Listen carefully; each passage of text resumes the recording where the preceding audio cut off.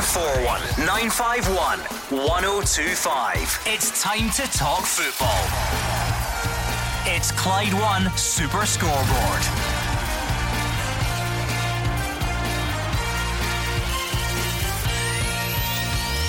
Good evening and welcome to Clyde One Super Scoreboard. Steven Gerrard says he's about to sign a new contract as Rangers turn attentions to young boys. Celtic are in Romania with the pressure off, having already qualified, and Craig Levein and Austin McPhee will share sporting director duties at Hearts until a new appointment is made. I'm Gordon Duncan, and joining me tonight is Jim Duffy and Mark Guidi. And as you said, Gordon, it's a massive night tomorrow for Rangers. They have to bounce back from the disappointment of Sunday and get to the point that they need against young boys. For Celtic, Neil Lennon will probably try out 2 or 3 different players, and then he looks towards the league duty for them on Sunday too. But a massive night coming up for Rangers. I mean, how big a period is this, Jim Duffy? You go straight from a League Cup final and everything that came with the fallout from that, in case you hadn't heard. There was quite a bit, and straight onto Europa League action before some important Premiership action at the weekend as well. So there's no time to rest. I was said it's a big week. A week ago when we were in the studio, and Aberdeen, and then Celtic, and then young boys, and it hasn't worked out the way Rangers would have hoped so far. But they've got a chance to rectify it a little bit. Won't go all the way to healing the wounds, but if they get a positive result and get into the last 16. Then that'll be last 32, isn't it? Mm-hmm. That'll be fantastic. So that's they've really just got to focus on the game ahead now. There's nothing they can do. They played very well at the weekend, in the end of a bad result, but played very well. So they've got to try and have a similar type of performance, but be more clinical. Because all the build up to the League Cup final, Mark, there was so many questions. Obviously the most important thing was who wins it, who walks away with the silverware. But then there was that question of a marker. Is it a sign of what's to come for the rest of the season?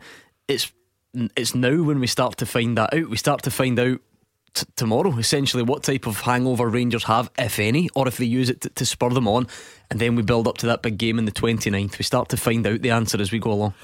I hate, it's an old cliche and I hate using it, but where you're going tomorrow night for me is the most important game Rangers will play this season. If they get the result they need, they'll be fine. If it ends in disappointment tomorrow night, there's a chance that it could really go pear-shaped. Get a few difficult games coming up. They've got to go to Fir Park, got to go to Easter Road, got to go to Celtic Park before the winter break. But the good thing for Steven, much they lost the cup on Sunday, and these players, they played really well. They know they don't have anything to fear against Celtic. They can go on and win the league. They can beat Celtic, but it's just about the mentality that they show, and can they bounce back to get the result tomorrow night. Is that the way it is, Jim? You take all those positives rather than subscribing to the view that defeats like that can actually be even more soul destroying sometimes? Yeah, because there is more in them still. I mean, if Alfredo Morelos had his shooting boots on, then it's a different game. If Ryan Kent would have played anywhere near, again, it maybe have been a different scoreline, because I felt he was one of the poorer Rangers players against Celtic, and you expected a lot more from him. So playing really well, but having, if you want to call it, 2 of your top players not at their very best, shows that if you can keep that level of performance up, and they can then, if you want to call it, add to that, then there's no doubt that Rangers can beat young boys and still have a very, very strong league season. Okay, Celtic are in Romania. They are on their way to the stadium at the moment, so they're running a little bit late. The press conference should have been starting by now, but as soon as it's finished, we'll cross over, we'll speak to Alison Conroy, and we'll let you hear straight away what Neil Lennon had to say. Let's kick things off by hearing from Steven Gerrard. So Rangers fans, a perfect time for you to get in touch. Let us know what you think. He says he's on the verge of signing a new contract. So quite simply, what do you make of that? What do you make of the timing as well? Happy all round. 01419511025 or at Clyde SSB. He says he's seen enough from his players to know they're capable of bringing success back to the club, and he says he wants to be a part of it. The club approached me, I'm not sure the exact date, but probably a week, 10 days ago, about a new deal, and it's pretty a simple decision as far as I'm concerned. I want to stay around. I'm happy here. I'm as hungry and determined to get the good days back here as I ever was. So talks have been pretty straightforward and positive. When it's signed and announced, you'll have to wait and see. I don't want any focus on myself or these players before tomorrow's game. Well, I think I'm very grateful for the opportunity in the first place to get a chance to manage and lead this football club. I've enjoyed my time here so far. I think we're going in the right direction. If you're happy, then why not? Is my motto. I believe in these players. I believe in the club, in the direction it's going. And on the evidence of what I've seen at the weekend, even though the day didn't go in our favour, there was enough evidence there for me that if we keep doing the right things and keep working hard for each other, our day will come, and I want to be part of that. So what do you make of that news that Steven Gerrard is about to sign a new contract? 01419511025. And what about the timing? Are you happy that it's now? Would you have preferred to wait a little bit down the line? You tell us. 01419511025. We should note that Alan McGregor and Stephen Davis have also agreed new deals. The club's set to announce them soon. Steven Gerrard also confirming he wants to extend Jermaine Defoe's stay at the club. So all in. What do you make of it? I mean, I'm never quite sure. I know it was kind of, it's discussed a little bit a week or so ago, but I'm never quite sure the timing of these things.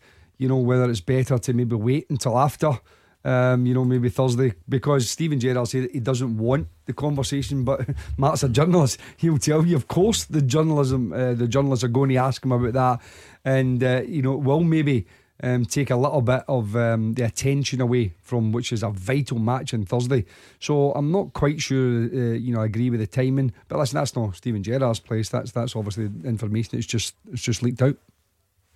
Listen, it's good news. I agree with Jim. You want the focus to be on tomorrow night, but it's good that I think that Steven Gerrard is the right manager for Rangers just now. I think he can do very well. I think he can bring success to the club, and if you've got someone like that, bearing in mind the guy who he took over from, what like that was. So if you've got something like that and he's up for it, then get him tied down for sure. How does it make you feel, Rangers fans? Is this good news? And what about the timing? As Jim says, 01419511025. And on the players as well, clearly focusing on that band of experienced campaigners that Rangers have. How crucial is that in your eyes? Yeah, I think it's great. Davis and McGregor, you'd have them in your team all day long. Defoe, I think I agree something with Jermaine Defoe, it's good as well, but especially Alan McGregor and Steve Davis, that's great news. It's the same with every contract that anyone signs nowadays. It's not necessarily that person stays until the end of that contract, Jim. I think we all know that. So is this as much about Rangers putting themselves in a good position as well, should another club want to come along down the line? Yeah, it's exact same as a top player. If you get him on a good healthy contract, then the pendulum swings in Rangers' favour if there is any interest further down the line, a year or two or whatever. But in terms of the other players, I think not just their quality on the pitch, but their professionalism in and around. You hear so many, the younger managers in particular, but the modern day clubs talking about leaders, plural, in the dressing room. You rarely hear them just talking about a captain. You hear them saying captains and leaders. It's always plurals. And I think that's what Steven Gerrard is relying on. Steven Gerrard's relying on Davis, Defoe, McGregor, these type of guys to be the leaders in the dressing room. They have won things, and I think it's really important that they stay around about the club to try and guide the rest of those type of players into having that winning mentality. Keep those calls coming on that subject. And what about tomorrow as well? This is the big build up. Clearly it's much more at stake for Rangers than Celtic tomorrow. This game against the Young Boys, is it the perfect opportunity to bounce back? Steven Gerrard thinks it is. He says his players have reacted well. He's hoping they can change the whole feeling around the club with the right result tomorrow. I think we've got no choice. I think at a club like Rangers you've got to take the rough with the smooth. I think what we're trying to create in the dressing room is a real humble squad. So if we experience a real big high, you can obviously enjoy that, but you want to get them refocused as quick as they can, because the next challenge comes thick and fast. And it's the same way after a disappointment. Yes, you need to obviously heal in your own time, in your own different way. But the good thing about this game is you get a chance to change the whole mood and the whole feeling around the club. The players are aware of that. I think they've reacted really well since the disappointment of the weekend, and we're ready to go. Had 2 real positive sessions to prepare for this, and we've worked ever so hard since the middle of July for this opportunity, so it's important the players go and try and grasp that. That's where the League Cup's different, Jim, from the Scottish Cup, obviously, because that comes at the end of the season, and if you get there, you'll be disappointed, but you go away, you get over it over the summer. Rangers have had a whole 3 days to get over it. There is simply no time to feel sorry for themselves. Yeah, but as Stephen Gerrard said there, you know, at a club at Rangers, you know, you want big games coming up. The fans expect big games to come up thick and fast, and they've had them, and they will continue to have them over the rest of December. But this is a huge match. But I think it's an ideal one. I think you know, if it was another few days, you know, it could linger a little bit, and then if it's a domestic game, it might just be a wee bit flat. But the fans will turn up in huge numbers at Ibrox on Thursday. They will get behind the team from the start. Now, whether that continues depends on the players. They've got to respond to that. They've got to show the fans, listen, this is such an important game for us. We're going to give it everything. And as the manager said, listen, they've worked incredibly hard since mid-July.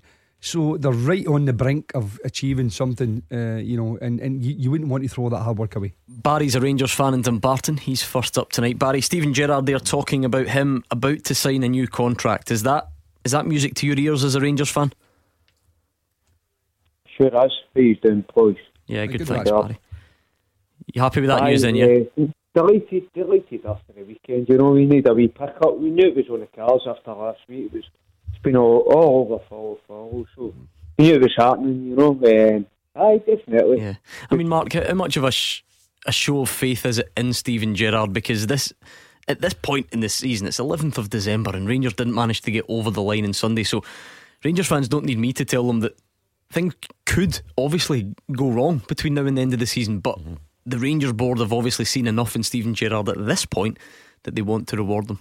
Yeah, and it covers Rangers too. I mean, you look at, for example, Brendan Rodgers at Celtic. He was in the door a year, and they gave him his new deal, and between him and his backroom staff, it got Celtic £7-8 million in compensation, whatever it was.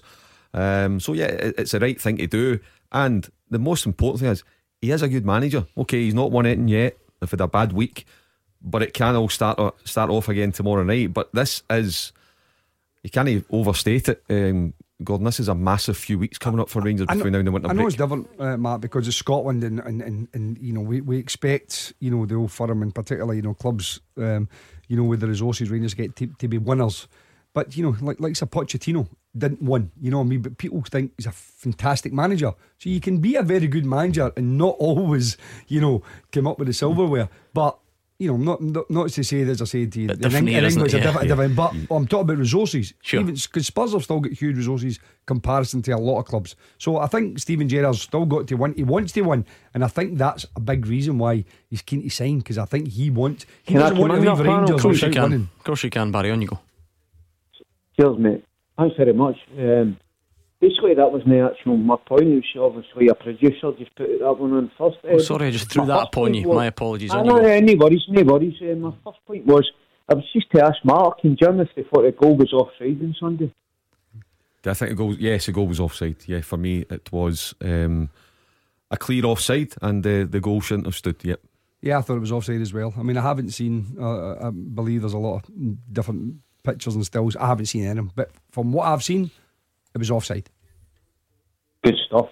Me as well. What was what you say, Gordon? Maybe Radio Clyde. Hugh Keevins maybe needs a new set of spectacles.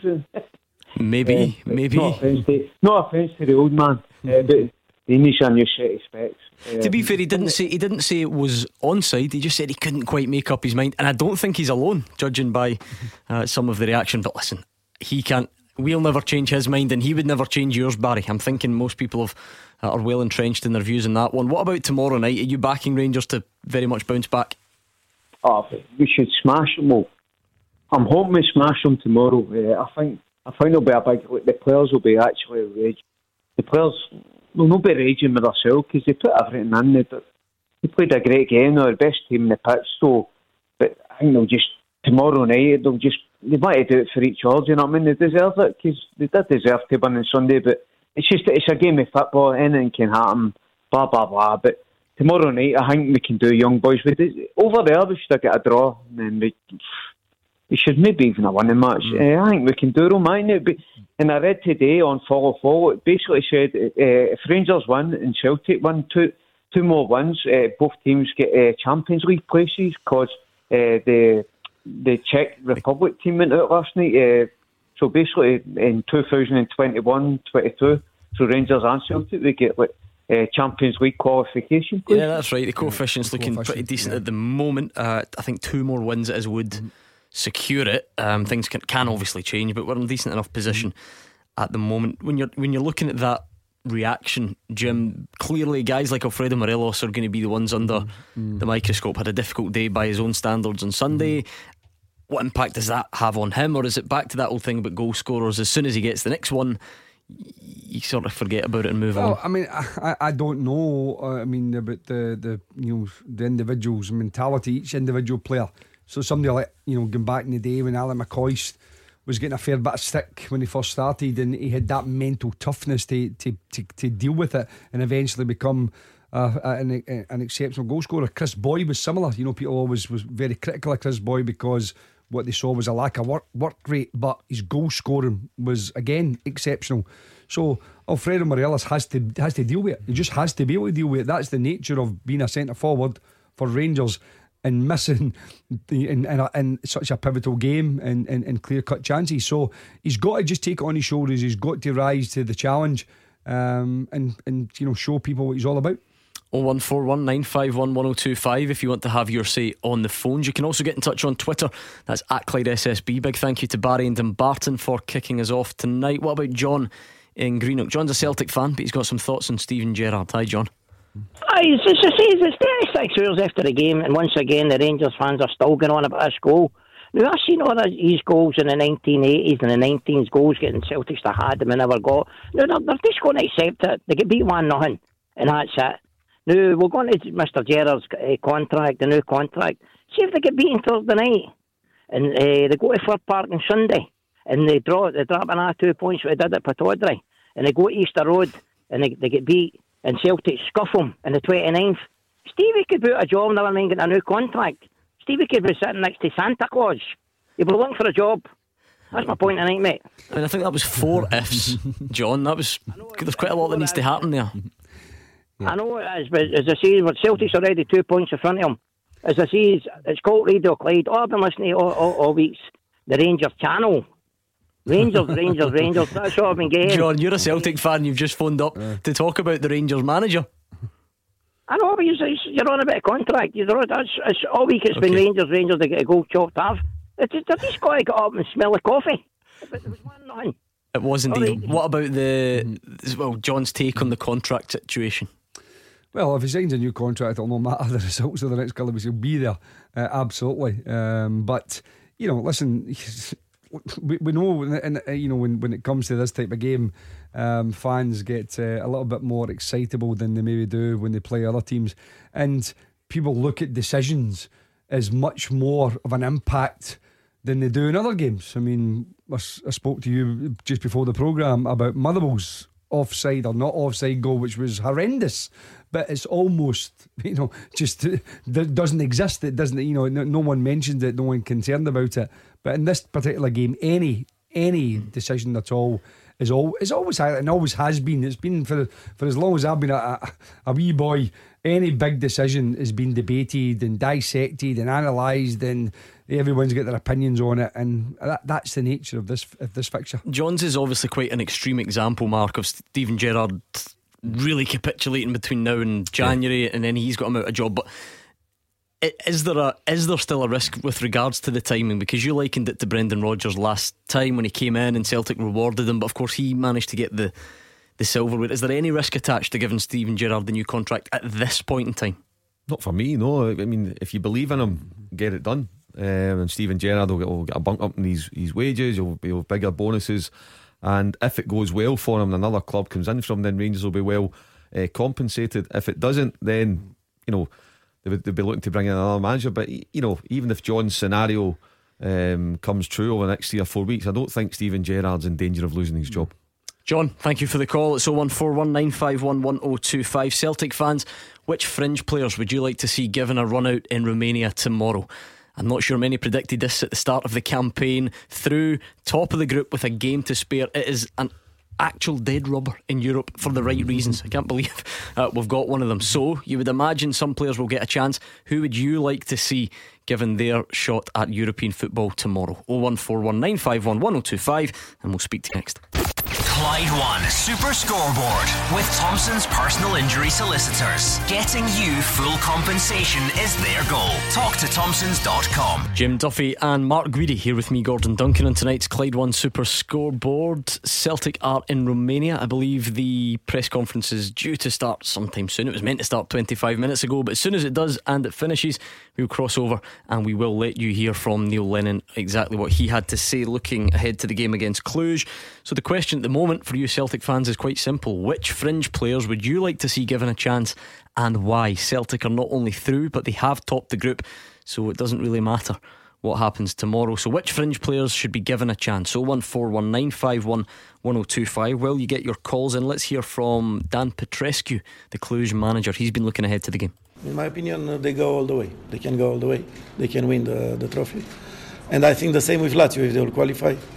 Both of teams, they have the capability. They are good enough to win this competition. In my opinion, Lazio and Celtic, they are Champions League teams. I know the coach. I know the mentality. They will come here to win the game. So there we go. He's been very complimentary about Celtic all along. Now he's got them winning the Europa League as well, has Dan. I think he'd be looking for a job somewhere.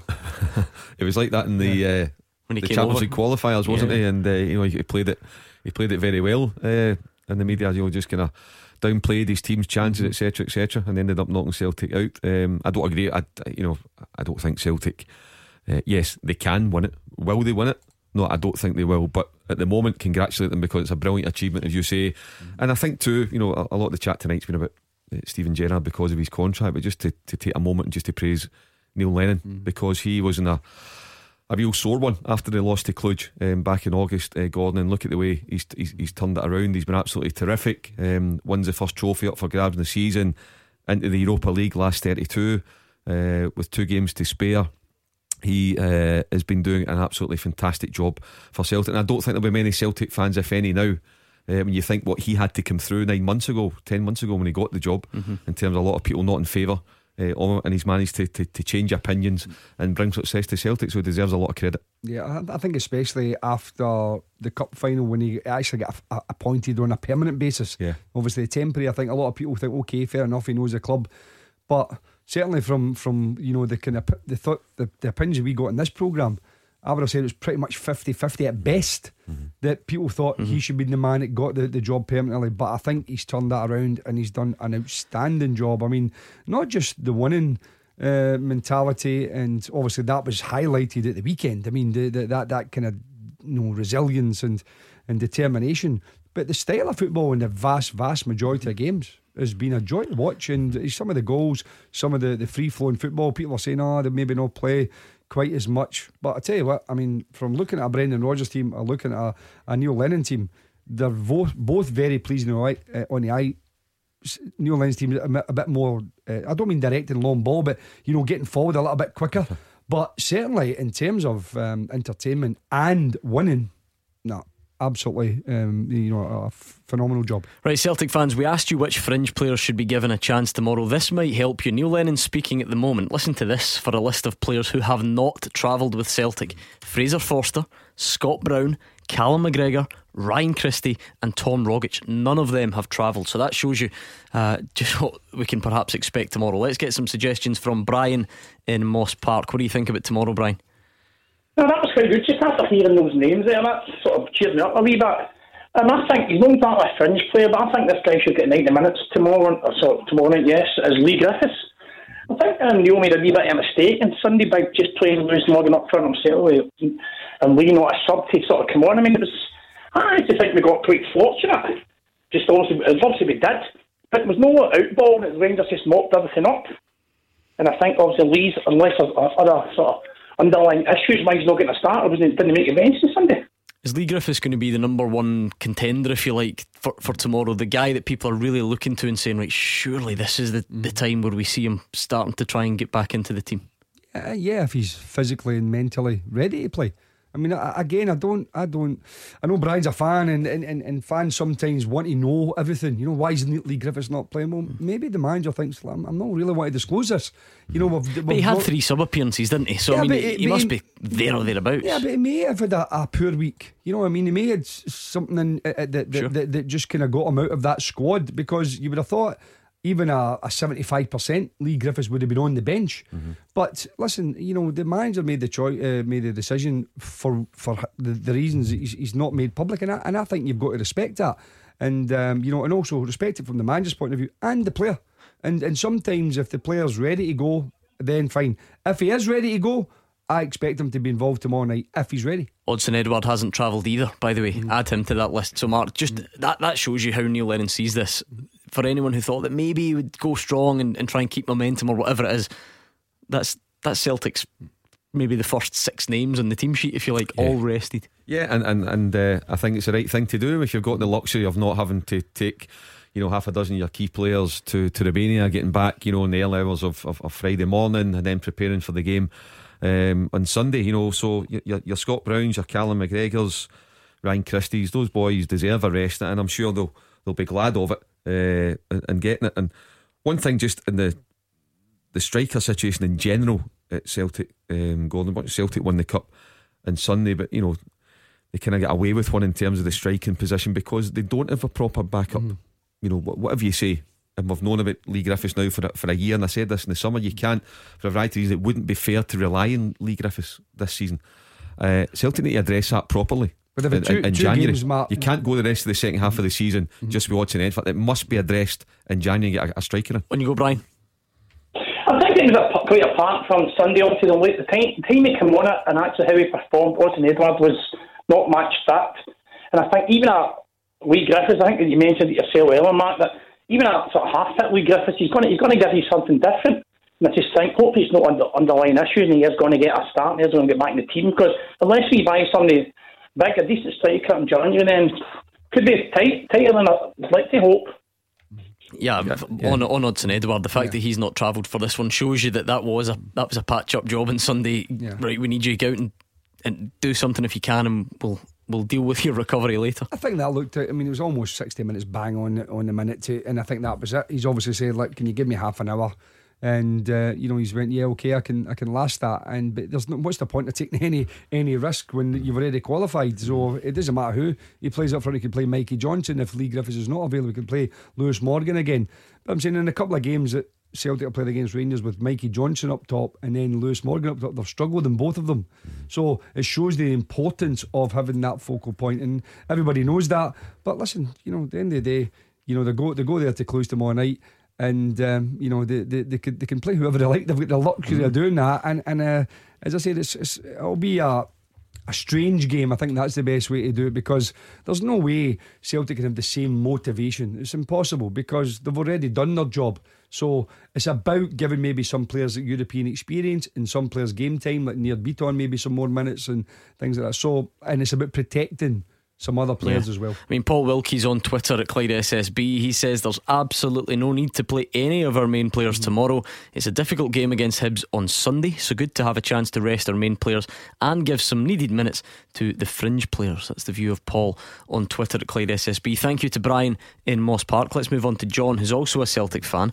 What are you thinking ahead of tomorrow then, John? You've just heard that list of players that are all left behind in Glasgow. Hi guys, before I get to my point, I'm actually, Mark and Jim and Gordon, I'm so chuffed that Steven Gerrard signed a contract extension, because the guy's a perennial loser, all kidding aside. Everybody shalomies to him. He's never won anything as a manager. He didn't win much as a player, right, the Champions League, right? But I think it's a great bit of business for Celtic, honestly. But anyway, I liked how you just dismissed the Champions League there, John, as if it was a small achievement. Well, see, as I say, I know Mark's going to have a go at me, right? The guy played for 20 years and never won the league with Liverpool. You know what I mean? Says it all. So does it? A certain Henrik Larsson played half a season, won more Championship League down them there. You know what I mean? Sometimes it depends what team you're in, John. That's how team sports works. It depends on the eras as well, John. But anyway, what's your point? He could have gone to Chelsea and won the league with Chelsea, but he stayed put. He stayed at Liverpool. It's like Alan Shearer saying he's not a good striker because he went to Newcastle.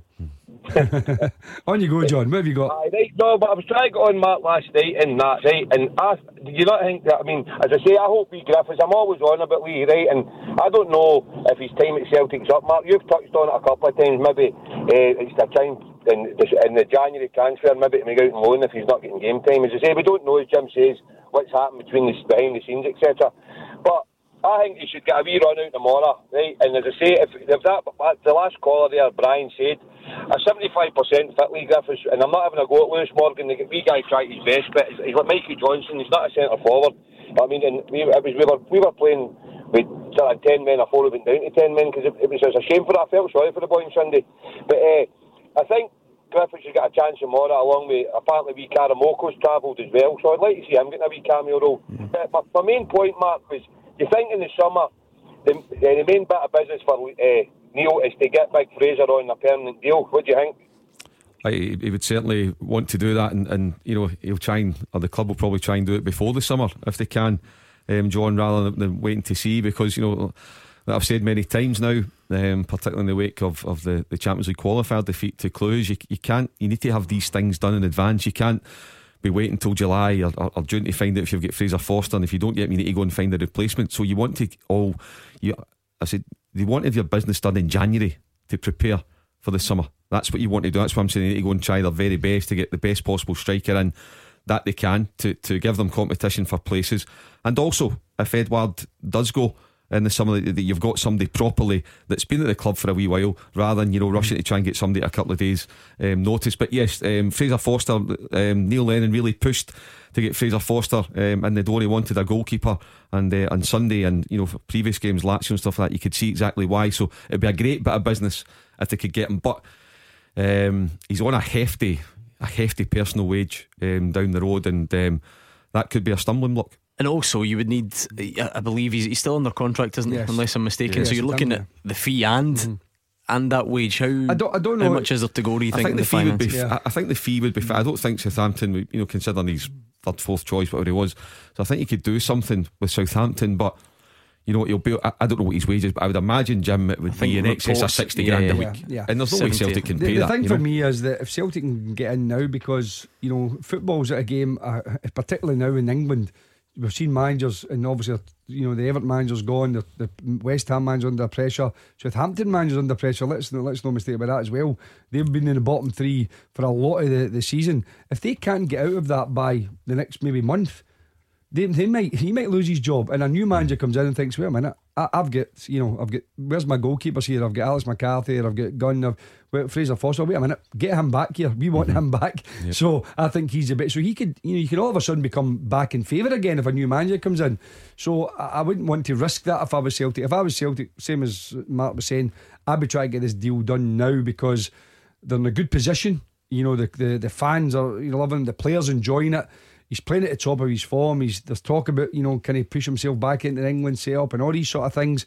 So for me, the timing is really good now if they can go and negotiate to get him there. John mentions Karamoko Dembele. Now I think he was injured over the summer. We've not seen any of them in Celtic's first team this season, is that right? I don't think we've seen him at all. He was up at Dingwall in the squad, because I seen him doing a little warm up, although he wasn't on the bench. So he has been travelling with the squad a little bit. Yeah, you won't get. Our clubs don't tend to get many meaningless games in Europe, if you can call them that. So might this be a chance that Neil Lennon's tempted to take to give him some European experience? Yeah, why not? Yeah. We both say that. You know, I think again, just whether it's you know, Karamoko Dembele or any other young Celtic players there that are on the fringes that you feel have got the potential, why not? I mean, what you know, there's no point in giving, you know, some of the other guys that have had all the experience, you know, these type of games. If you've got these boys in this particular game, it's the one chance you might get, you know, over the next umpteen years to do this. So why not take that chance? Give them experience, let them give them a taste of it. You know, get the hunger and push themselves. Let them see what it's all about. Different style of play. You know, everything required. The mentality, the physicality, the tempo of the game. Everything, even though it won't be as intense as a meaningful one, if you want to call it that. Thank you very much to John in Coatbridge. It's 01419511025. It's at Clyde SSB on Twitter. What about your team lineup thoughts, Rangers fans? Because there is a lot to play for in that one. Maybe a couple of knocks from the weekend. who should play for Rangers tomorrow. 01419511025, and we could be speaking to you after the travel with Amber. Clyde One Super Scoreboard with Thompson's personal injury solicitors. They play to win every time. Talk to Thompsons.com. Jim Duffy and Mark Guidi here with me, Gordon Duncan, on tonight's Clyde One Super Scoreboard. John Thompson sent us a tweet to say that Scott Sinclair should start for Celtic tomorrow. We've not seen a lot of him, that must be said, but he is one that Neil Lennon has said will feature for Celtic tomorrow. So Neil Lennon's just finishing up his press conference, and we'll let you hear from him as soon as we possibly can. 01419511025 on the phones, just to see what your thoughts are ahead of both games tomorrow. But of course the Rangers one, that's the one with the consequences. That's the big game, if you like. We're looking at Celtic in terms of who do they rotate, who do they give a chance to, who do they rest. But for Rangers the consequences are huge. Let's touch on that with Craig, who's a Rangers fan. How are you feeling, Craig, looking ahead to tomorrow? Are you confident? Hi gents, how we doing? Yeah, I'm quietly confident. Listen, I think Sunday was obviously a massive blow, a massive disappointment to not win that cup, particularly when, for large spells of that game, we had played Celtic off the park. But I think, when you look at the fact that they had a goalkeeper in Fraser Foster who, was just playing, he's, the best you're likely to see a goalkeeper play all season. That was one of those ones where normally you say against any other team would have won, against any other goalkeeper would have won. But they've got to use the hurt from that to motivate them and push them on tomorrow night, because I think, they don't need to beat Young Boys tomorrow. A point would be enough, as I understand it. I might be wrong there, but I'm pretty sure a point would be enough to see us through. And at Ibrox this season, against anybody who's came, you obviously beat Porto as well. In all competitions, we have been brilliant, with one obvious exception in the Celtic game. So I think, why not? Why not go out there and get the win? Plus, it's also a far bigger game for us to win. Sunday was disappointing, but financially, we will get more money for getting through to the knockout stages of the Europa League than we would have for winning the League Cup. Even from that point of view, it's a bigger game. It certainly is financially, Craig. No one could argue that. But are you really saying you would take progression to the next round over a trophy? Well, look, had that been the last trophy we can compete for this season, then no. But we need to remember, we're now just about at the halfway point of the season. That is the first piece of silverware. It's important, but we're still in the Scottish Cup. We could still go and win that. We're certainly very much still in with a shout of winning the league. I know you had the Celtic fan on earlier who thinks there's going to be a capitulation and we're going to go and get beat every game between now and the end of the year. That won't happen.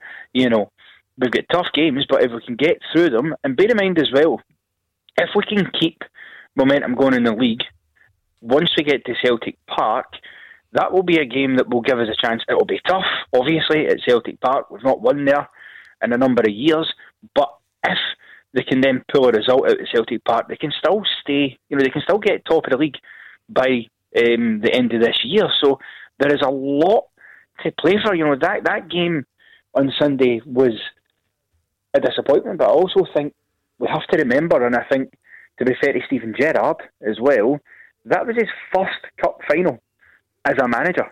Now, had Rangers went out and utterly capitulated and not performed in the slightest, then would be having a different conversation. But the fact was, we've got unlucky. Not just that game. 3 of the last 4 games we've played, we've had decisions go against us. You look at the Aberdeen game. There's a stonewall penalty we should have had in that game, which, if we get that, albeit we could have missed it like we did on the Sunday, but you have a chance of scoring that and still take 3 points despite having Aberdeen come back for 2 goals down.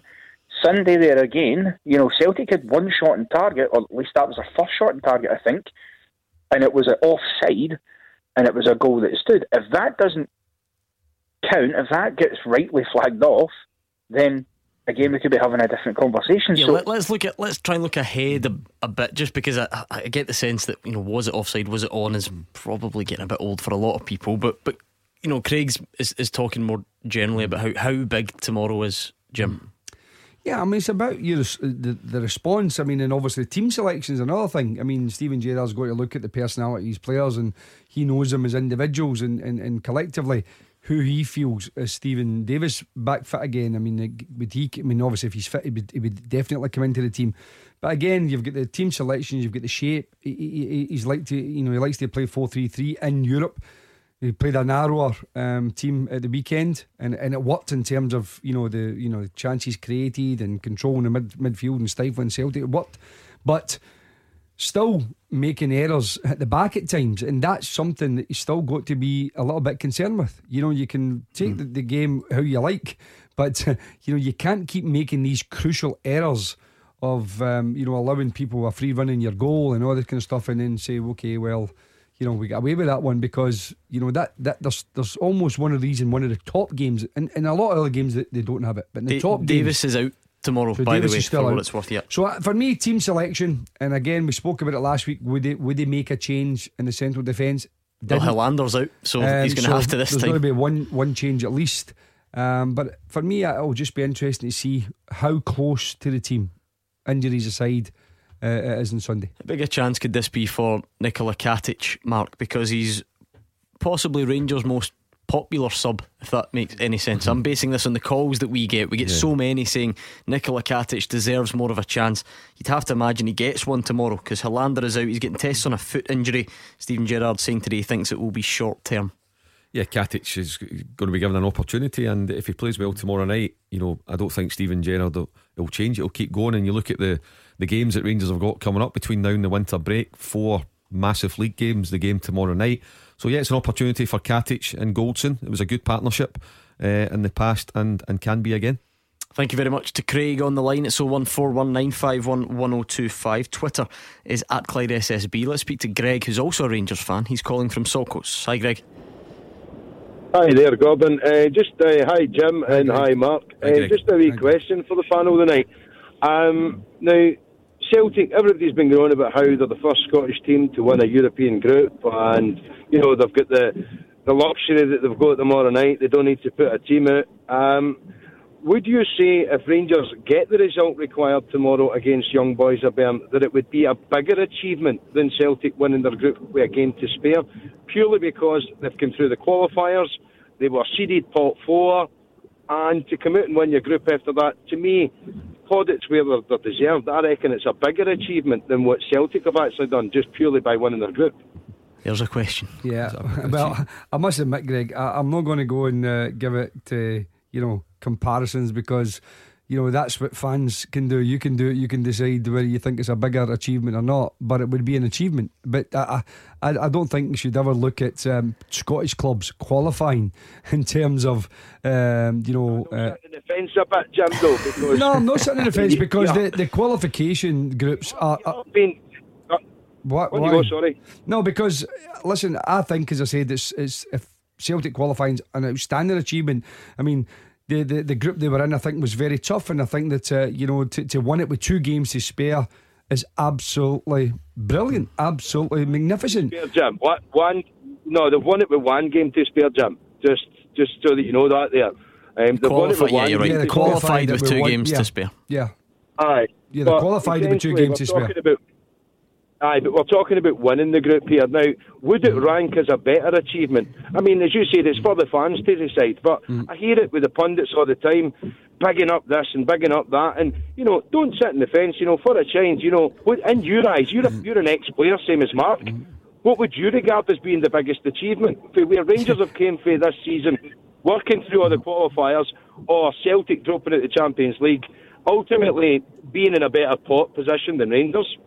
So being a seeded team in their group, Well, obviously, your opinion is that Rangers are a bigger achievement, and you're perfectly entitled to hold that view. But as I said, for me, I just think it's a great achievement. If both clubs, but listen, at this moment in time, only Celtic have achieved it. Rangers have still to achieve it. They have got to go tomorrow night and get that point. Mark, I didn't expect the question, but that's the great thing about the show. Greg's wanting to put you on the spot. Would you be able to pick one? I think we'll wait and see if Rangers do it tomorrow night. Then we can judge it. When you see the final table, you can judge it. For me, it's not about what the bigger achievement is. For me, it's just a fantastic achievement at the moment that Celtic are through and Rangers are a point away from getting through. So for both clubs to do it, I think it's great. To me, it doesn't really bother me what the bigger achievement is or the better achievement. What's that, Greg? Wait and see what happens tomorrow night. First of all, maybe phone in next week with this question. Aye, try next week, Greg. Maybe.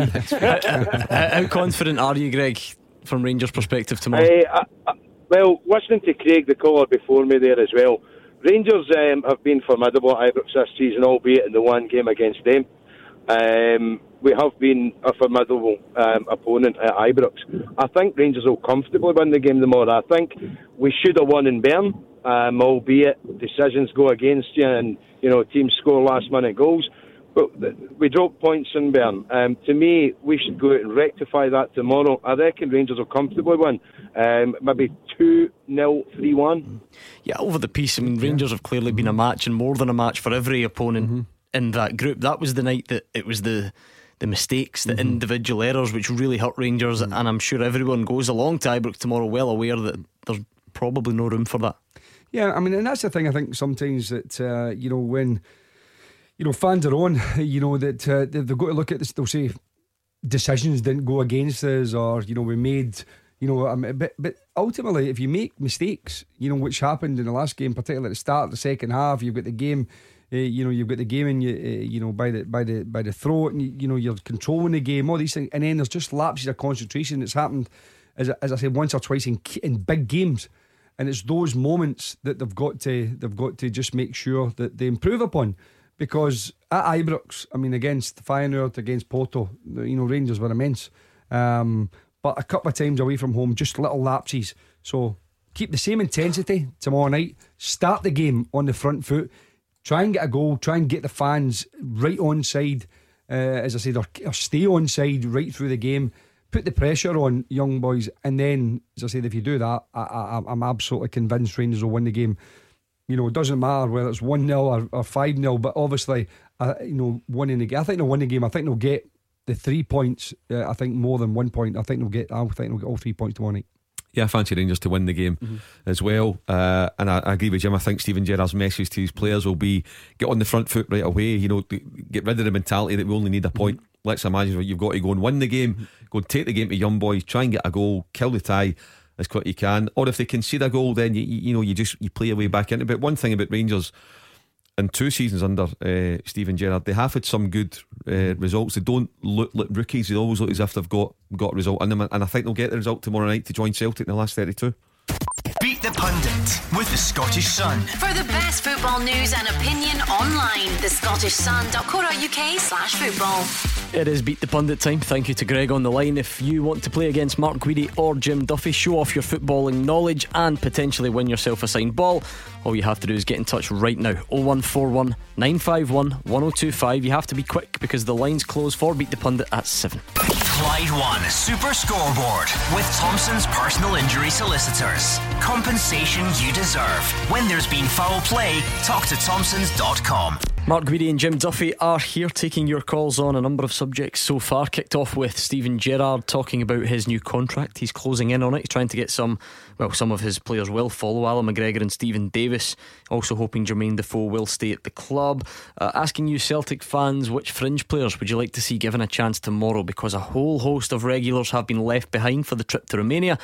We're going to cross over, speak to Alison Conroy and get the very latest thoughts of Neil Lennon as soon as we finish this. Beat the Pundit with the Scottish Sun. For the best football news and opinion online, thescottishsun.co.uk/football. Beat the Pundit time. It's Mark Guidi or Jim Duffy up against Lee from Springburn. How are you, Lee? I'm not too bad. Yourself? Not too bad at all, thank you. I'm going to toss this coin. If it's heads, you're up against Mark Guidi, and if it's tails, it's Jim Duffy. It is tails. Jim Duffy up against Lee. Jim Duffy from Is that a good thing or a bad thing, Lee? I'm struggling to read your tone of voice. I would take either or. Oh right, I like that. Fighting talk, good stuff. Confident man. I'm going to give Jim something else to listen to.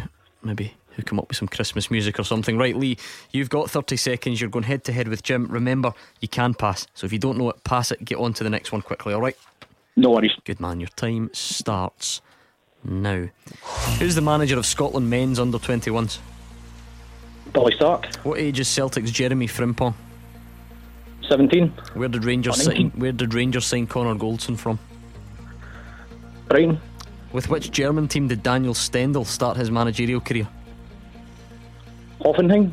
Which Scot was in Chelsea's 98 Cup Winners' Cup final squad? Pass.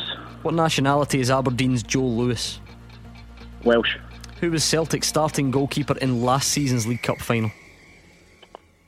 Craig Gordon. Okay, let's bring Jim Duffy back. Jim, can you hear us? Yep. A few tricky ones in there tonight, I must say. You ready? Yep. Okay.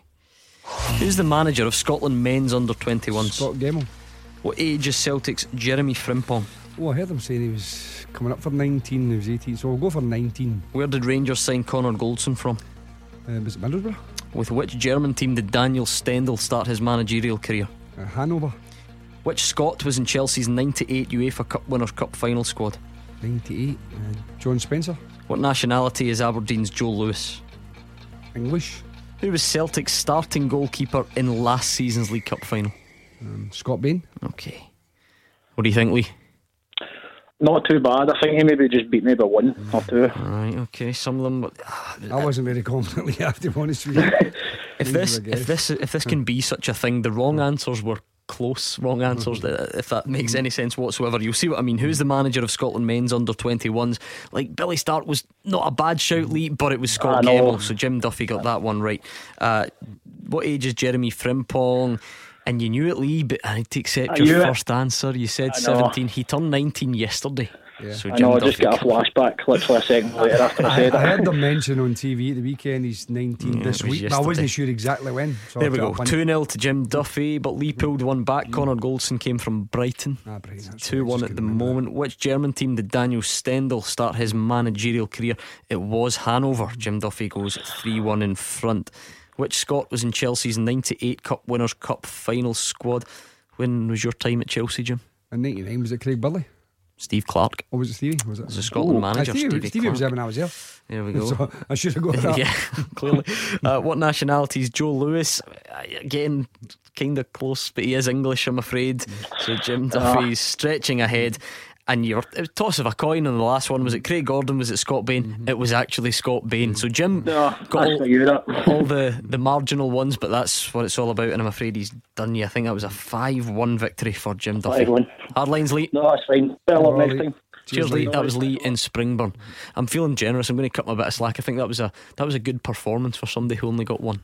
Yeah, well, good questions. I like those questions, actually. I really am. I'm being kind, but he was kind of close on a few. Christmas, you've got to be. Yes, absolutely.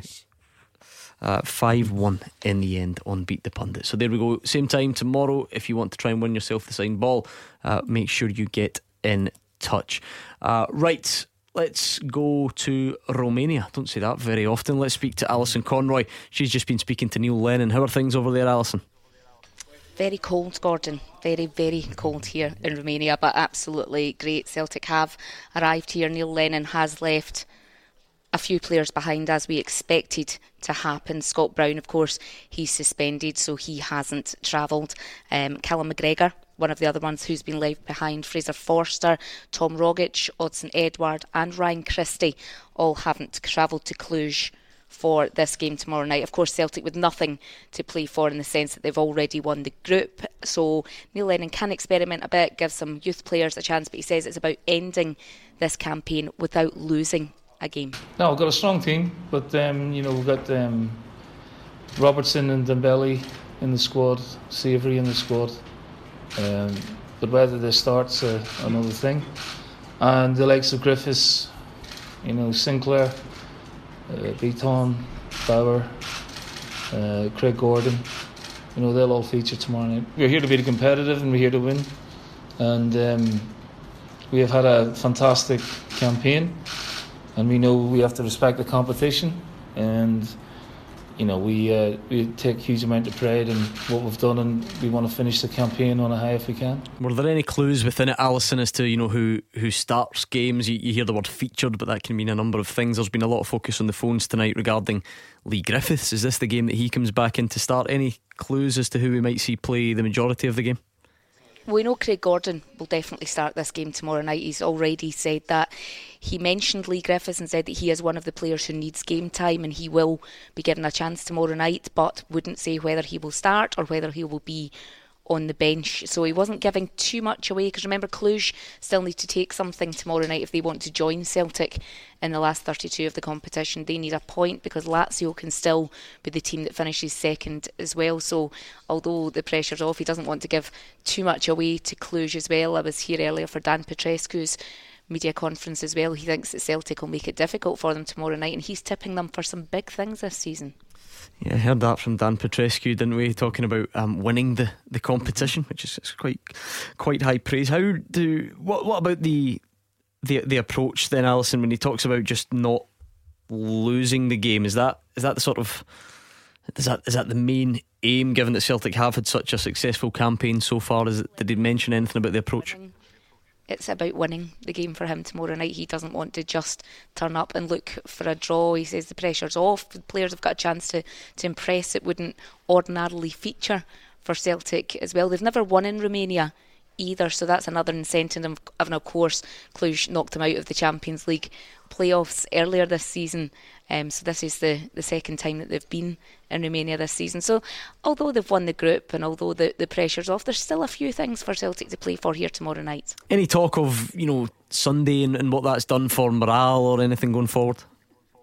No, there was no talk of Sunday. It's like it's been forgotten already, and they want to focus on Cluj and the Europa League, and then all eyes will be on that draw on Monday to find out who they'll get in the last 32 in February. Any Celtic fans going over, what can they expect? I've seen your social media posts. It's just like any other European city at this time of year. It's cold. There are Christmas lights and markets everywhere. Is that just about cover it? They absolutely love a fairy light in Cluj. I have to say, it's a beautiful city. It's very cold, but it's dry. I think around 1,000 Celtic fans are expected here. I think there's 750 tickets for the away end, but there's also a neutral end in the stadiums. I think the majority of the fans coming over will get a ticket. In fact, quite a lot of the Celtic fans were on our flight yesterday, so I think they've come for a full-on city break to Cluj for this one, just making the most of it, going to the Christmas markets and soaking up a little bit of the atmosphere as well. And also, there are 2 stadiums in Cluj, so they need to make sure they don't go to the wrong one. Oh, right, okay, yeah, sound advice. That was a wish you were here with Alison Conroy in Romania. Thank you very much for giving us the update. We heard there from Neil Lennon, listening to some of the players who he says could feature. There's some really young, inexperienced players there. He mentioned, was it Scott Robertson, Grant Savoury, players that I don't think have any. I remember Scott Robertson made it onto the bench in one of the recent domestic games. But how difficult is it as a manager, Jim, to get that balance between clearly putting out a weakened team, and I don't think that's been disrespectful, but you're leaving all your main players behind, and then trying to get that message or that belief that you can still go on and do something in the match? Yeah, I mean, again, it's up to the mentality of the players. I mean, the players can do one or two things. They can go out there and say, listen, I want to be part of this, successful side as it is at the moment, and a team that can, I can be a player that can be competitive and when required, impact, how the season goes. Or, well, listen, you're only putting us in there now because you're giving all those other guys a rest, and you can be a wee bit moody. So it all really depends on the players themselves. But listen, there's no way in the world Celtic can have the same edge. It's just one of those things that happens in football. You see it time and time again. Job's done. They'll go there. They'll be as professional as they can be when the game starts. But Cluj will see this as an opportunity. There's no doubt about it to try and get a positive result. If Celtic come away with a draw tomorrow night, I think it's a good result. Because, as I said, there will be a lot of changes, and after the game, they wouldn't have had much time to prepare. So a little bit of kind of maybe a wee bit disorganised as well, just in terms of. But listen, the players they're putting in, Sinclair, Griffiths, Beaton, guys like that, they're all experienced players, so they should know how to deal with it, and they should know what's expected of them. Let's take a call. Alec is a Celtic fan on the line. Who are you thinking might get a run out tomorrow, Alec? Who would you like to see? Well, I would hopefully like to see Sinclair, and I think you touched on that earlier, that he was maybe going to get a game. Yeah. I would also like to see some of the Lee Griffiths, but I don't know if that's going to happen. I don't know what's going on there, but I'd love to see some of the young guys getting a game now for a wee bit of European experience, such as the boy McInroy. I've seen him a couple of times. He looks good, and obviously the obvious one would be Karamoko Dembele, but there's a couple others that I like as well. That big Afolabi, he looks a right handful, and maybe even Okoflex. Yeah, I think listening to Neil Lennon, it looks like Grant Savoury, Scott Robertson, Karamoko Dembele, they would be the main ones that are likely. Those other guys that Alec mentions clearly are doing enough in the academy that Alec's taken notice of them. What about Karamoko Dembele? It's been a strange, because you forget that he came in at the end of, don't forget, but he came in at the end of last season. He was on the bench in the Scottish Cup final, and actually had Celtic been a bit more comfortable within the game, he probably would have come on, because he had been coming on in the previous weeks, and that was the big talk. If you remember it in May, that was the talk in the build up to the Hearts game.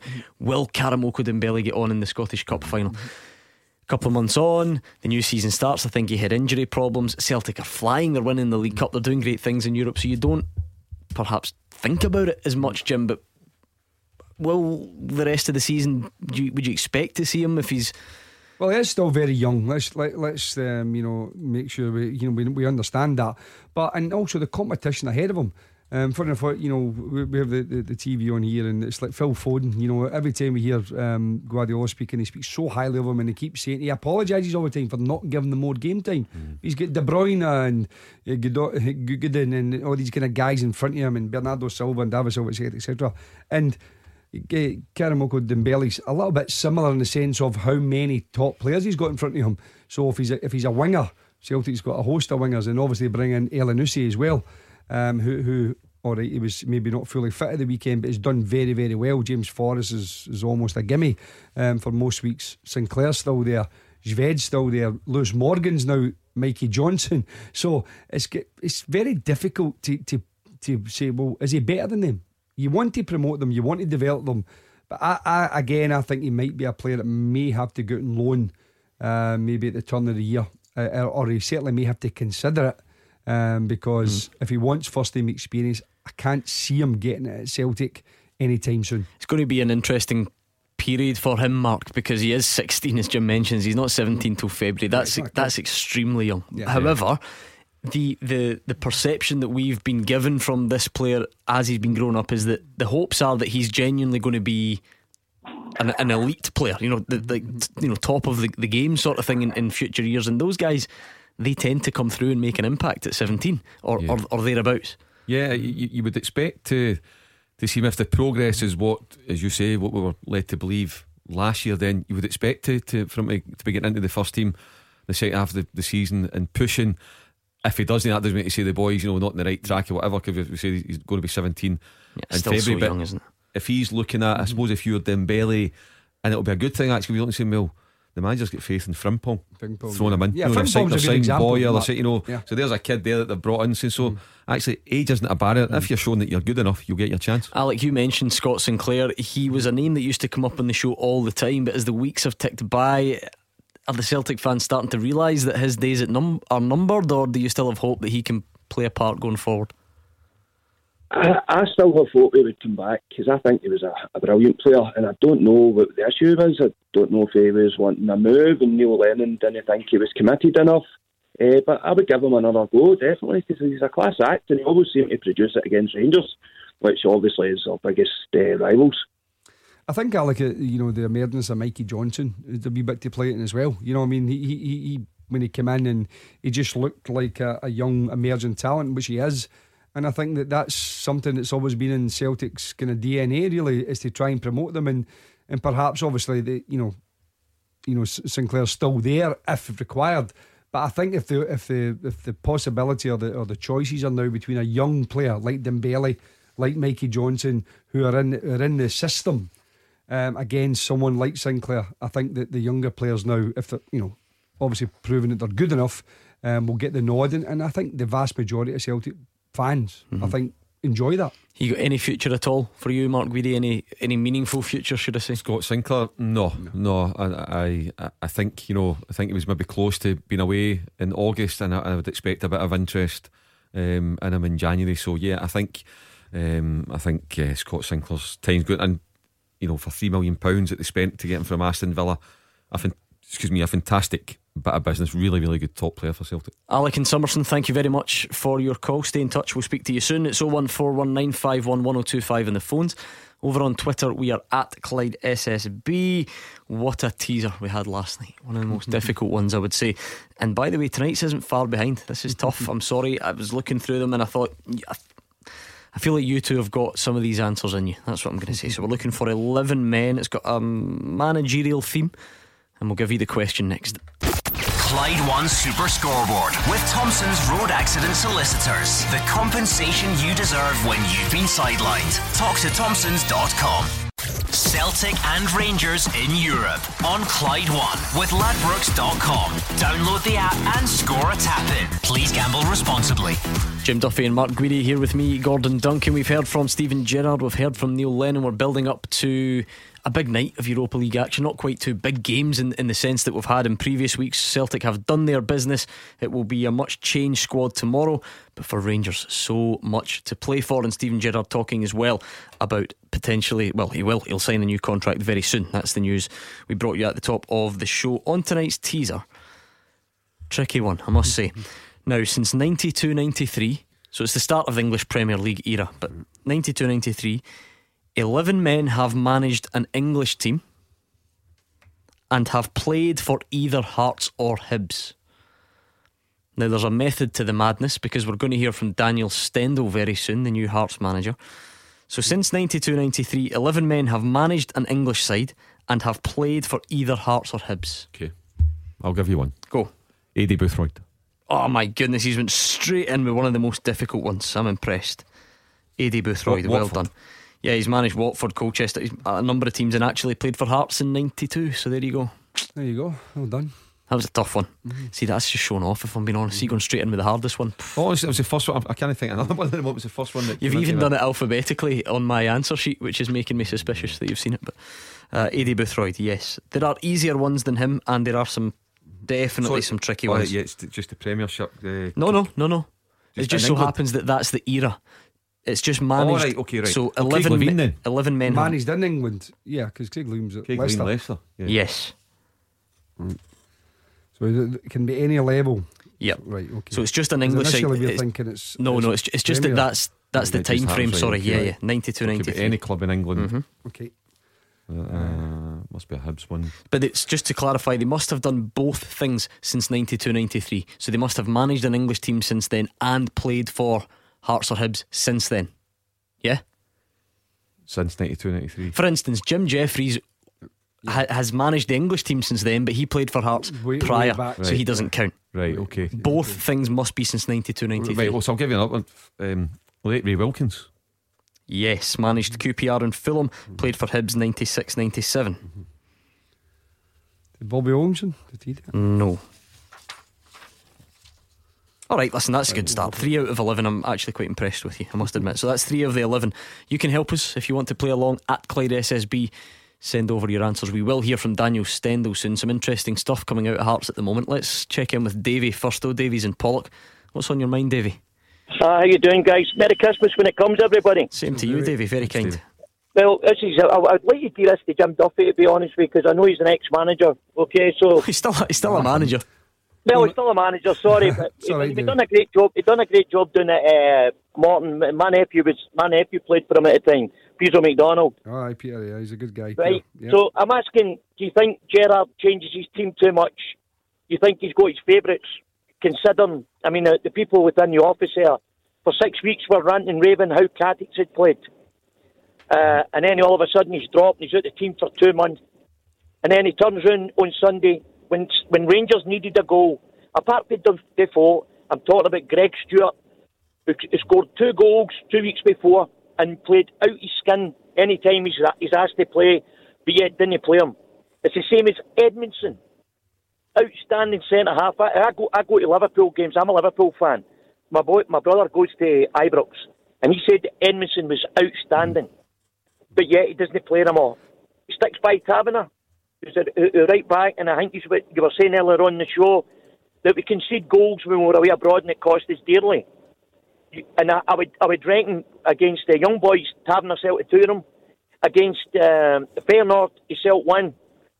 So I think it's about time we gave the armband away to somebody else and put him on the side of the park for a while. I feel like we've sort of done this James Tavernier thing, and he's not made any of those mistakes that recently to sort of add to it. But listen, it still clearly bubbles away. What about the Greg Stewart one? I know a lot of people, there's not a real disappointment in terms of the way Rangers went about it, because they played very well on Sunday. But I have noticed one or two saying, not sure about the changes, not sure about Brandon Barker. Should Greg Stewart have been introduced? I mean, again, listen, managers do have favourites, of course they do. You know, they work with them every day, and there's sometimes you like a certain player. Fans are different. I mean, if you ask any group of fans, it's rarely they would all pick the same 11 players. You know, there's always one player that somebody likes, someone doesn't. So yeah, but and in a game when Celtic were down to 10 men, he's maybe thinking Barker's pace and stretching the game, and obviously at that time Celtic put Ayer to right back, and he's maybe thinking, can we get it out to him? It didn't work out that way, but maybe in his head that's the kind of way he's thinking.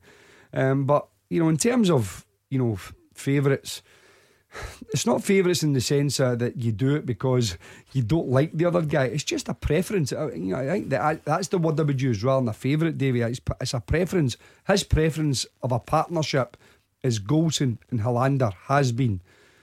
A lot of Rangers fans we listen to on the programme think that Katic is a better option, but the bottom line is, when you have a manager like Steven Gerrard, you've got to trust him, you've got to believe in him, and you've got to believe that he gets the vast majority of decisions right. He won't get them all right, no manager does, but if he gets the majority of them right, and the big calls, that's the ones. You know, if he makes a substitution, does it impact the game? Can it impact the game? How do they impact the game over the course of a season, not over just one game against, say, Celtic? So I think he's got a preference of certain players. I don't see James Tavernier losing the armband at all. I think actually, if anything, he's actually shown a wee bit more of a captain's leadership over recent months. When he had the criticism, it might have been easy for him to get into shell, but he didn't. I think he stood up to be counted. I think he actually said he wanted to continue to take the penalties, all these kind of things. So I think that actually shows a wee bit of strength in the guy. So, and I think he's improved as well. He's made very few really crucial errors over the last maybe 6 or 7 weeks. Mark, well, in fact, I'll throw this back to Davey. Davey, you mentioned Katic. He is probably going to play tomorrow because Philippe Helander's out. So can you see him taking this chance and staying in there for the foreseeable? But that's the point I'm trying to make to Jim at this minute in time. He did take his chance. He took his chance at Ibrox and he was outstanding, and then he was left back out the team again. You know, to me, I think he was injured. I think he was injured initially. I think, Davey, I think so, and that maybe he lost his place initially. I think so. Right, okay, I think we'll leave it there. Thank you very much. That was Davey in Pollock. He's a Liverpool fan, keeps a close eye on Rangers. Thank you as always for the call, Davey. 01419511025 on the lines. Twitter is at Clyde SSB. Let's hear a bit from Daniel Stendel, shall we? The new Hearts manager. He's looking to change their style of play. He wants to excite the Hearts supporters. He also hopes the more attacking style will help the fans come to Tynecastle. Any jambos out there? What do you think? 01419511025. For me, it's the first that we changed the game on the pitch. I cannot say we win the next 3 games, but I think we can show more confidence, more playing active, more playing in front, and that you can see this the Hearts game, this the Hearts style, and we want to excite the fans, and that after the game said, okay, it was a nice game. I came next week back, and this is what we want, and in the end, we want to win games, and when we win more games than we lose, then I think we can step up to the table. This is Glasgow, in case you hadn't noticed, and when a manager of another club gets appointed on a weekend like this, it will always go under our radar a little bit. On another week we would have really been given this a bit more focus. So this is the first time we've had to get your in-depth thoughts in terms of what you make of it as an appointment. Yeah, it's been a bit protracted, I think a bit dragged out, but it seemed to be the one that Anne Budge and the Hearts directors had focused on from pretty much day one. I'm not quite sure why it took so long, but listen, that's the guy that they believe can transform Hearts' fortunes, and I think he's got a tough job. I think not only do they need to get back winning, but they need to get the Hearts fans behind them again. There seems to be a bit of a malaise there. I don't know what happened, both under Craig Levein and obviously Austin McPhee, but there just seems to be something not quite right at Hearts just now, and I think that you know, they'll have to make sure. Well, they have to make sure this guy's the right guy. But it's a big risk. You know, he doesn't know anything about Scottish football. He doesn't know anything about Hearts. He's admitted that.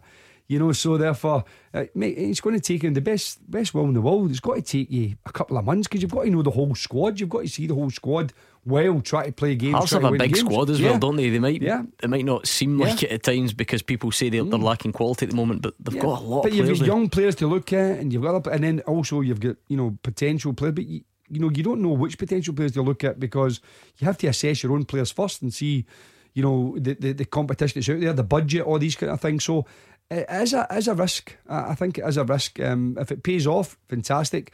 But I do think that the time factor will definitely be, you know, the games will fly past quickly.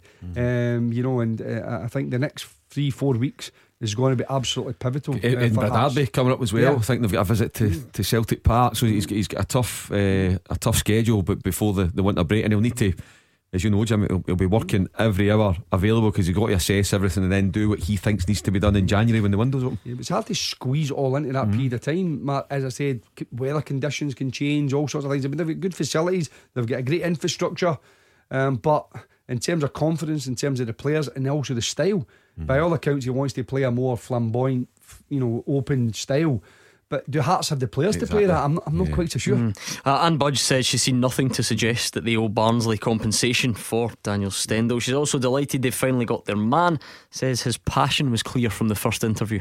I was as frustrated, if I can use that word, as everybody else, that, you know, the process was taking some time, but I said at the outset it would take as long as it took, and we wanted to do it properly. So yep, we've got here, and it was, I'm sure, going to be worth the wait. Why Daniel? Track record, but almost more importantly, his passion, which came across very, very clearly during the interview process. As well as that, I think we decided we wanted to try something a little bit different. And can you clarify where we're at with this Barnsley situation? As far as you're concerned, is the ball in their court? Yes, for sure. I mean, I'm sure you've all read the statement that Barnsley put out. I'm sure you've all read the statement that I put out, and you've all read the statement that Daniel's put out. So as far as I'm concerned, we're getting on with business. If they pursue compensation, you say that you will contest that? Yeah, absolutely. Absolutely. And you're satisfied that your lawyer's advice is watertight, presumably? I'm satisfied that at this point in time we've had nothing to suggest that there is any compensation due, and on that basis I'm carrying on. Spotted a raised eyebrow from you at one point in that, Jim. Which point was it? I think it was Anne Budge, you know, saying you know, when he was asked, she was asked about the reasons why, you know, and obviously passion's fine, but you know, in terms of anything else, you know, it's, I suppose I'm sure there's a lot of people that probably put their application in that they would have a better CV in terms of you know, experience. So it was the track record bit. Yeah, the track record, you know. But listen, you know, I've said many times now, it's about a fit. Sometimes you can have a great track record and you don't particularly fit that club. So if she got that vibe and she's the owner, and sometimes that's what it takes. You're sitting facing someone face to face, you think, I like that person, that's the one I want, regardless of whether, you know, you've got maybe another 10 so-called better CVs in front of you. That's the guy that seems to, you know, just gives me the vibes, and that's the guy I believe in. So fair enough. What do you make of the fact, Mark Guidi, that Craig Levein and Austin McPhee will be sharing the sporting director's role on a temporary basis until such times as they appoint someone else? Is that healthy moving forward? Can you see why people would be concerned that that's maybe not the clean break that people were hoping for? Yeah, you can see why there would be a bit of concern. What is the situation then with Stendhal's backroom staff? Has he brought backroom staff with him? Not at the moment. He's working with. So is he keeping on Austin McPhee as like his assistant currently? I don't know how that may change. Yeah, I mean, it's. I just thought at the outset the message that I thought was coming from Hearts was, you know, technical director of football, whatever you want to call it, put that in place first, you know, your building blocks, and then that person would be involved in the process of selecting a new man. Just like Jim's saying there with Anne Budge sitting down with somebody, you'd want the technical director and the head coach to have that relationship as well, where they click. So it might be a wee bit back to front, but the bottom line at the moment for Hearts, they need to just go and start winning games. Gordon, it's been a poor year. It's been a poor 2019. Although they got the Scottish Cup final, but over the piece, results haven't been good enough, and they're obviously banking on Stendhal being the man to change that. So there is still a bit of uncertainty, perhaps, Jim, because Austin McPhee was the assistant. He was then interim manager. He still maybe has his hat in the ring for the sporting director, and at the moment he's going to share it with Craig Levein. I think Austin McPhee's looking after the likes of video analysis and recruitment. He was already doing some of that work, according to Anne Budge.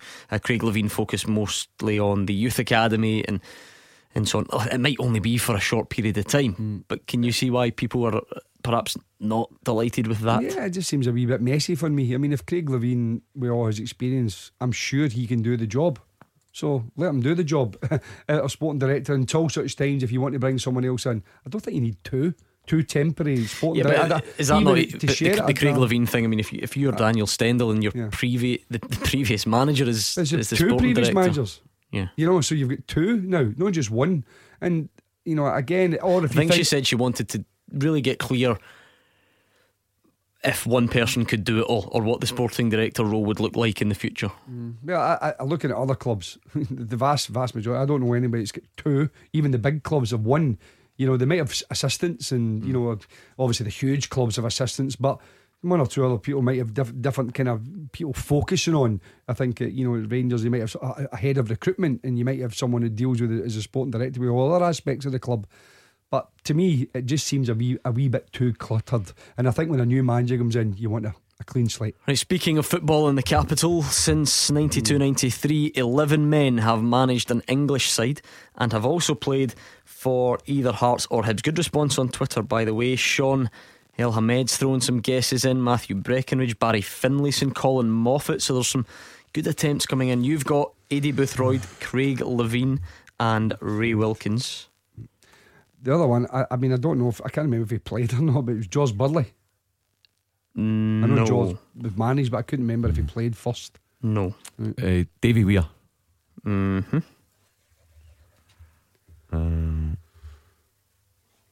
John Hughes. Yes. Yeah, Hartlepool, Hibs. Yeah. Shout. Okay. I throw a left field one in. I don't think I'm right, because I don't think he's managed, but he might have maybe down the league. John Burridge. No.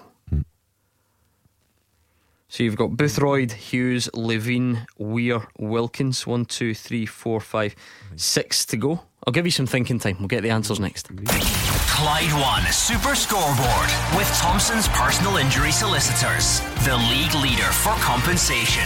Talk to Thompsons.com. On tonight's full-time teaser, Jim Duffy and Mark Guidi are giving it a really good go. It's a good question. If you want to hear your question on the show in the future, the address you need is fulltime@Clyde1.com. That's fulltime@Clyde1.com. Now, here's the thing. Sometimes I don't use the questions the day after they're sent, because that's impossible. Sometimes they get saved up and it can change some of the answers. So since 92-93, 11 men have managed an English league side and have played for either Hearts or Hibs. You've got Eddie Boothroyd, John Hughes, Craig Levein, Davy Weir, Ray Wilkins. We should add Michael O'Neill to the list, because when the question was sent in about 5 weeks ago, Michael O'Neill hadn't managed an English team, but he now has. So we'll just add him on as a wee bonus at the end. You've still got 1, 2, 3, 4, 5. Is that because we told you that one, Gordon? You might have given us a wee bit of credit for it. You suggested it during the break, and I thought, that sounds right. So you've still got 6 others to get. Yeah, we think there's a couple running about the kind of same era, which is Gary Caldwell and Stephen Presley. Brilliant, well done. Gary Caldwell managed Wigan and Chesterfield, played for Hibs. Stephen Presley managed Coventry, Fleetwood, Carlisle, played for Hearts. Okay. Derek Adams? No. And not that long ago, I think Robbie Nielsen. Yes, MK Dons and Hearts. Well done. Is that only many we got now? 3 to get? 3 to get. Remember, we added Michael O'Neill on. Okay, I'll give you some more thinking time. Let's speak to Andy in Denison. Hi, Andy. Hiya, guys. How y'all doing? Not too bad, Andy. What's on your mind tonight? Well, I was listening earlier on. I heard the guy call up. He was making a point about, he was trying to ask you guys who's done better, Celtic or Rangers. I think the bottom line is that Celtic have done amazing things. They've won their group. They've gone through with 2 games to spare. They're undefeated so far. Rangers have also done amazing. Last season, even qualifying for the competition was a success. They're gunning for it tomorrow. They've got good wins against Porto, and was it Feyenoord they beat at Ibrox as well, I think. Yes. Bottom, the coefficient is the most important thing here. If you want to talk about money, sure, you get a good wee purse from getting into the Europa League, but it's all about the Champions League, and having two teams competing to get into that is the ultimate goal. So I wouldn't really bother about comparing the two. Well, we tried not to, Andy, but unfortunately, some people try to pin you. But no, we both think that if Rangers get that point tomorrow, which is required, it would be an outstanding achievement. And you're right, from Scottish football, whether it's domestic, whether it's international football, everything gets there's more money goes into the game, there's more interest in the game, it's easier for sponsorship, it generates money, it filters through to every level of the game. The higher profile they get, it helps the managers, their profile, the players, the revenue, the money, everything is better. So 100% agree with you. For coefficient, if we can manage to get two teams back from where we were not that long ago, we're scrambling about trying to get into, just happy to be in the Europa League. If we can get two teams back in the Champions League, it would be absolutely superb. So let's hope that both teams continue the good work. Celtic's already done it, as we know. Let's hope Rangers get over the line tomorrow, and we both think that they will, and then have another positive result in the last 32. And I think that's the one, is it, Gordon? I think if both teams win their next ties, that's I think we need two. It looks like we need two wins at the moment to secure that. So one team could win two spot. But of course, this is where the coefficient thing can be a bit difficult, Mark, because they've both done great things. So you can't take anything away. They are the reason that the coefficient is looking good this season. But there does become a point where if you're Celtic, Neil Lennon's trying to win the game tomorrow, but it's not as if he's going to say, right, I'm just going to burn out Ryan Christie and Callum McGregor and Scott Brown because we need even more coefficient points. It doesn't quite work like that. He's left a whole host of first team players at home. Yeah, it's not it's a nice bonus, but it's not the priority for him. But I think they'll get the wins over the course. I think the Scottish teams will get the wins that they need, and to have two in the Champions. I remember it'll be about a decade ago, two team at Walter Smith and Gordon Strachan's teams were both in the Champions League. So yeah, it would be thrilling to have two teams going for the Champions League spots, being the qualifiers during July and August. It would be absolutely brilliant. Andy, what are you thinking? You're a Celtic fan, I believe, so from tomorrow's point of view, fringe players perhaps getting a look in. Who would you like to see get a run out? Oh, well, it's really exciting they're doing that. It's probably unlikely, but I wouldn't mind seeing Karamoko Dembele start, or even if he got a run out 60 minutes in or whatever. And then you mentioned that was it Scott Robertson? Yep. Guys like that, I think it's brilliant that we're in a position that we can put these guys onto the pitch, bring them over for a European away game. Excellent experience for the young guys. So as many of them as possible, but you have to strike that balance between, not playing a team full of kids. You need to have a few guys in there. So the likes of Sinclair as well, I think, should definitely start. Yeah, what might Celtic's midfield look like tomorrow, Jim? Near Beaton and Sham? Beaton and Cham, would that be the sort of holding two, and then you may be looking at one of the wider guys to play more centrally, whether a Mikey Johnson, a Lewis Morgan taking up that Ryan Christie role? Yeah, I think Mikey Johnson would be the most likely to take that role up there behind Lee Griffiths, with maybe Scott Sinclair on the other side. Forrest has travelled. Yeah, James Forrest has travelled. He's still gone. He's one of the few. I don't see him taking Forrest over there, not playing him, not starting him. So I would guess maybe Forrest Sinclair in the wide areas, Mikey Johnson behind Lee Griffiths and Cham and Beaton. So I mean, it's not a bad group of players. To have Bauer at right back. You'll still have Ayer playing, and Greg Taylor will play at left back probably. No, Greg Taylor's, I think he's he can play. He played the last one, didn't he? Oh yeah, you're right. Sorry, and Craig Gordon in goals. So it'll still be a strong team. There we go. Thank you very much to Andy and Denison for his call. 01419511025. I think that's probably going to be the last one for tonight. I don't want to just shoehorn another one in there and then cut them off with still in full flow. So thanks to Andy in Denniston. Anything big coming out of the Champions League that we need to tell people about? I think we had the Man City won 4-1 away to Zagreb, Dinamo Zagreb. He's just got a hat-trick. Good time of year for him as well, really. With a name like that to be scoring a hat-trick at this time of year. Yeah, of course. Good on him. Lots of people bringing presents to him after he's scored a mistake.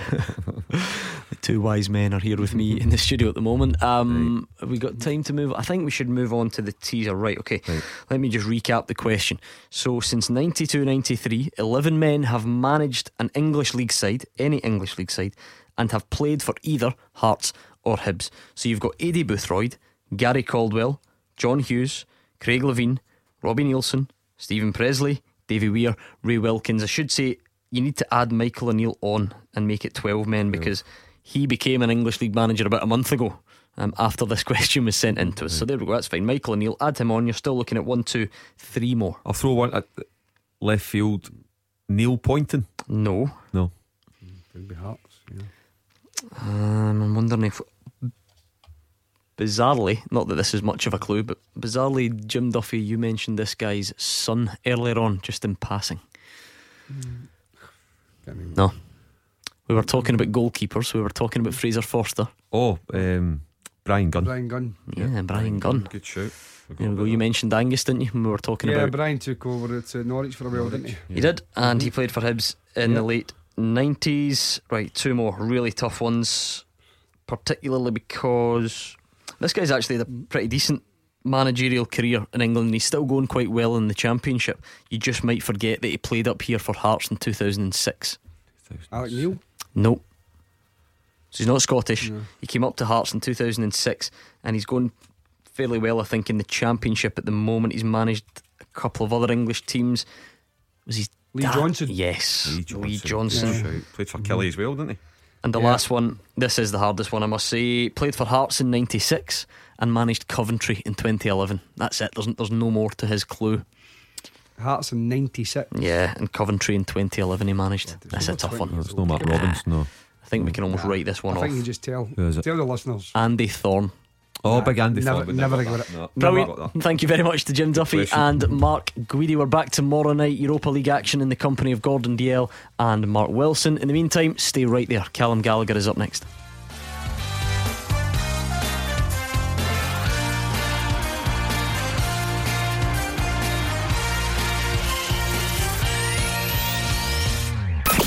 One Super Scoreboard with Thompson's personal injury solicitors, the form team for compensation for more than 40 years. Talk to Thompsons.com.